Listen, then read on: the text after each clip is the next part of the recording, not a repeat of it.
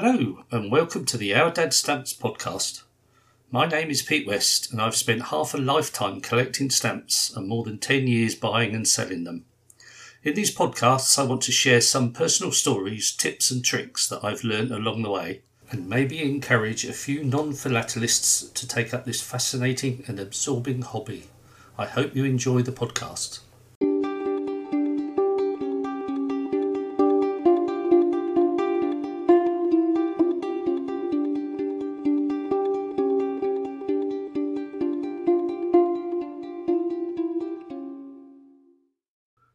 Hello again from Our Dad Stamps. Before I start today's video podcast, I'd just like to offer an apology.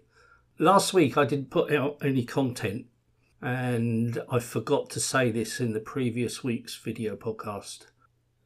Because of the visual content that I'm now including in all the podcasts, I've decided to put these out on a 2-week basis rather than weekly. This will give me time to ensure that the content is of good quality. And my apologies for not mentioning this earlier, but from now on this will be a 2-weekly podcast. Okay, so welcome to this week's.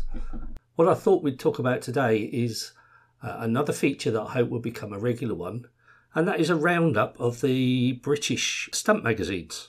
There's 3 stamp magazines that I'm going to be looking at. One is the Gibbons Stamp Monthly. The second is Stamp Collector. And the third magazine is the Stamp Magazine.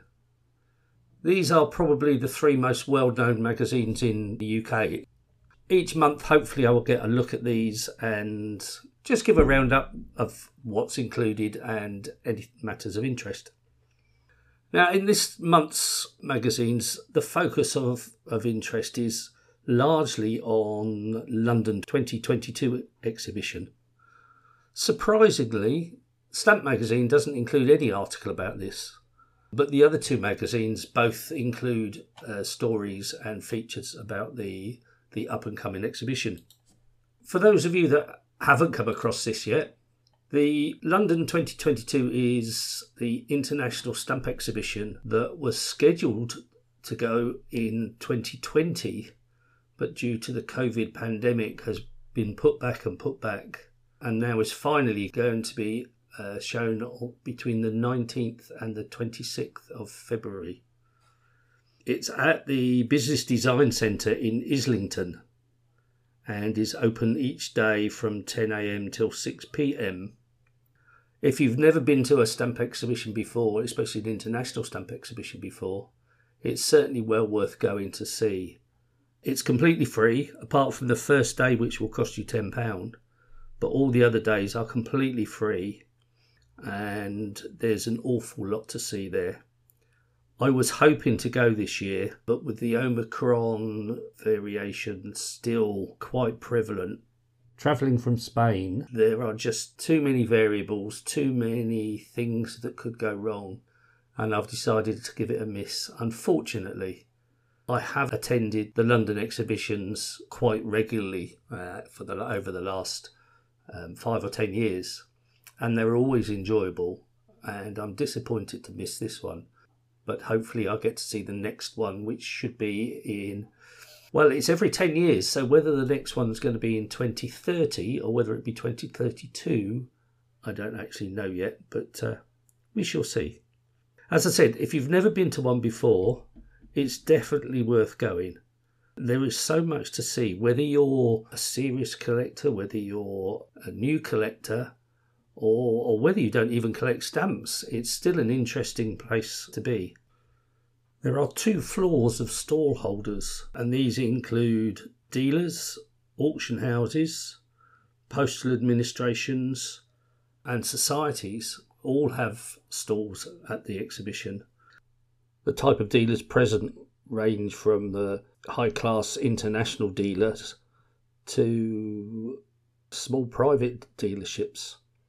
From that, you get to see a whole range of stamps. From the international dealers, they always have on display some amazing stamps, with display cases full of penny blacks and £5 oranges. You can probably buy almost any stamp you want at the show. At the other end of the scale, The smaller dealerships often have boxes of odds and ends that they are trying to sell off. These can be just sheets of one country stamps or odd stamps, maybe a few pages from someone's collection, or even whole albums and stock books, all at very reasonable prices.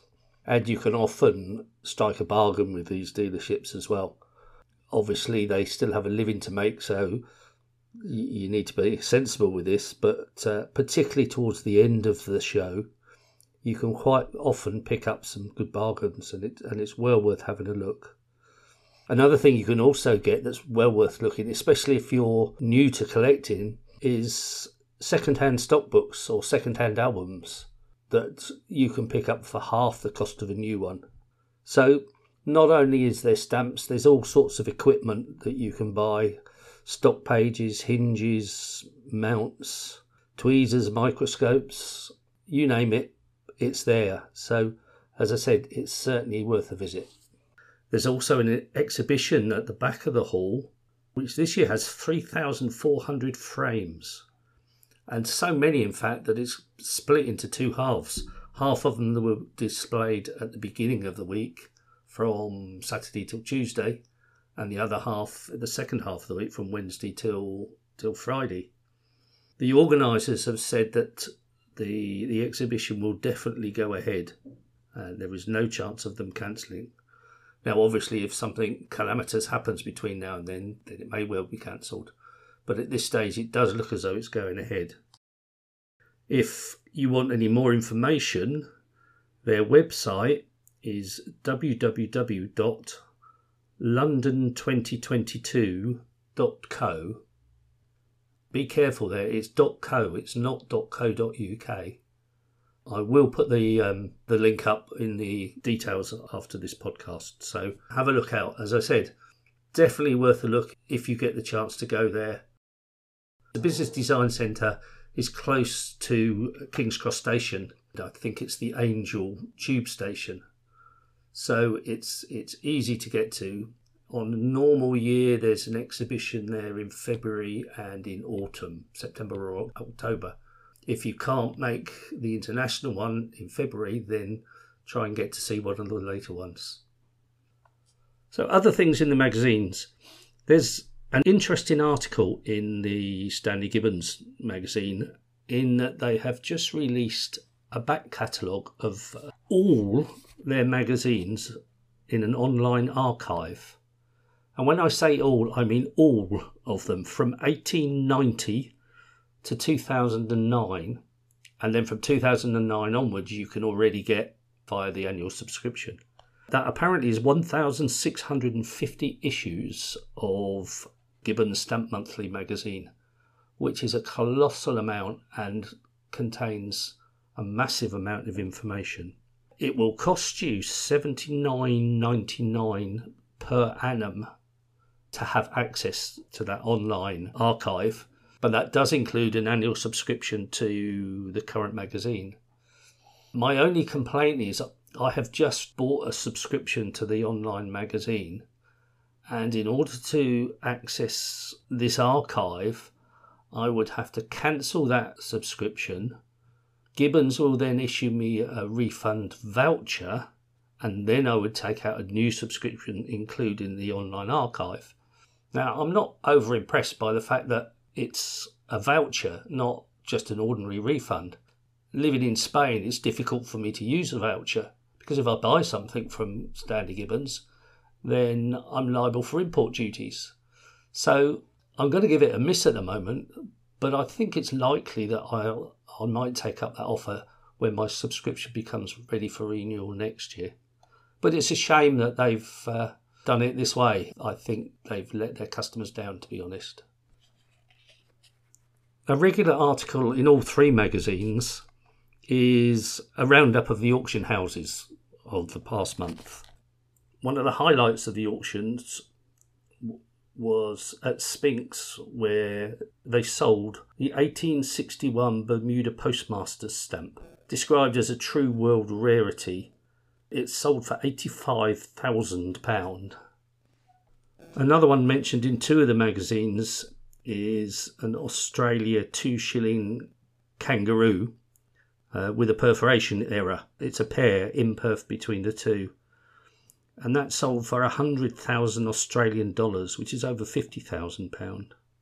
British Guiana 4-cent cotton reel sold for £47,000.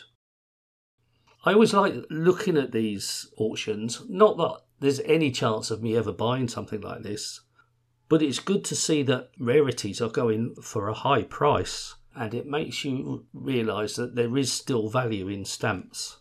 Although most of us don't collect for the monetary value, it doesn't go amiss that what you're paying for does have some worth when it gets to a time when you no longer want it, or you pass it on to your family who may be not interested. One really interesting one was a Robert Siegel auction where a Mongolia revenue stamp, 1926 revenue stamp, it had an estimate of $4,000 to $5,000 and it actually sold for $130,000. Now that's a huge markup on the estimate, and I really don't know the full story behind that stamp. It is quite a rare stamp, but they were wildly out with the estimate. Obviously somebody wanted it and somebody was prepared to pay a big price for it. So yeah, wish I had one of those at this time. The Stamp Magazine's main article is about the 1935 Silver Jubilee issue, celebrating King George V's Silver Jubilee. And it looks at the British stamps that were produced for this Jubilee in detail, talking about the design and also looking at the one variety, the Tuppenny Halfpenny Prussian Blue. It also has a look at several important covers using the Silver Jubilee stamps. And if you're interested in British stamps or King George V, it's an interesting article to have a look at. There's also an article about the Tristan da Cunha 1961 stamps that were produced to commemorate the 60th anniversary of the volcanic eruption there. Another article looks at the 1922 Gambia, their first pictorial definitive showing the elephant and palm design. And an article on thematic collecting, looking at the art of communication with writing and hieroglyphics on stamps. The cover article on the Gibbon Stamp Monthly magazine concerns the breakup of Ireland and is the story of the creation of the Irish Free State and Northern Ireland. There are also articles on the stamps of Nigeria and the stamps of Sudan, as well as an article from the senior curator of philately at the Postal Museum, which talks about his new books and provides an insight into the material that's preserved there. Another article in the Gibbon Stamp magazine is about one of my favourite pet hates. There's a new issue of British Stamps have just come out to celebrate the Rolling Stones, who have been around forever. As a pop group, I think they're great. I enjoy their music and I listen to a lot of their stuff. And I can see why a set of stamps were produced to celebrate the Rolling Stones. But once again, they've produced 39 different items that can be bought in connection with the stamp issue. 39. Once again, the British Post Office expect you to spend several £100 just on one set of stamps. There's first class stamps, there's £1.70 stamps, 4 of each of those. There's a mini sheet, there's a presentation pack, there's prestige books, and then they go on to the more obscure things like framed pictures of individual stamps, celebration packs of gold ingots. Once again, it's an excuse for me to have a moan about overkill, but I do think this is just too much. Yes, produce a set of stamps, 4, 8, 10 stamps maybe, but that's enough. That's all we need. I don't need all the other stuff. Yeah, it's just too much for me. Finally, the Stamp Collector's main story is about weird and wonderful stamps. Now, this is a subject I'm quite interested in, and I quite like looking at unusual things in life, not just in stamps. but also errors. And in this case, it's talking about design errors. And one of the ones it mentions is the Monaco stamp, depicting President Roosevelt looking at a stamp in his hand. And he actually has 6 fingers on his left hand, which I find quite amusing. And there's also a reprint of the France Ceres stamp. It's a reprint of the 1 franc brown, where it appears that she's got a beard due to a printing error. So if strange things are your thing, then this is certainly worth a read. And there's quite a few interesting and unusual things in there that you may not have heard about. Also in the Stamp Collector magazine, there's an article on the Ethiopia 1919 stamps, the Ceylon Victorian issues, an interesting article about watermarks and how they can affect the value of stamps, and an article about U-boat postal history, which focuses on an event that took place during the Austro-Hungarian Empire, and is quite an interesting read. One last thing before we finish off for today is in the Stamp Collector magazine, they have a regular feature of internet sales, what has sold in the internet auctions at Delcamp. And once again, as I've got a shop in Delcamp, it's interesting for me to have a look at these. And I'm always amazed at some of the prices that these go for. I mean, they are generally good stamps, but it seems an awful lot of money to pay for something from an internet auction site. I would think twice about buying it over the internet from a dealer, from a private seller on Delcamp. And yeah, it's interesting. Some examples, there's Great Britain £1 brown and lilac with a nice cancellation on it that sold for £1,090. Now, Stanley Gibbons lists that at £4,500. So you're getting a good deal in that it's costing you a quarter of the catalogue price. But once again, would I want to pay £1,000 for something over the internet? I'm not sure. I mean, I sell stamps myself, and maybe I'm doing myself out of business here, but the things I sell are generally less than 100. If I do get stamps worth more than £100, I generally sell them through a recognised auction house rather than the internet, because I wouldn't expect people to pay that sort of amount. But obviously they are. And there's a few other examples, some Congo blocks of 4 from 1894 that sold for over £1,000. And that was mint, no gum. Whether that's the standard for those stamps, I actually don't know. But it's interesting to see how much stamps are going for. And as I said earlier, it's nice to know that stamps are keeping their value and are making people money. Long may it continue. Anyway, thank you for listening. I hope you found this interesting and enjoyable. And just to go back to my first article, if you get the chance to go to the International Exhibition in London, do go along, and I'm sure you will enjoy it.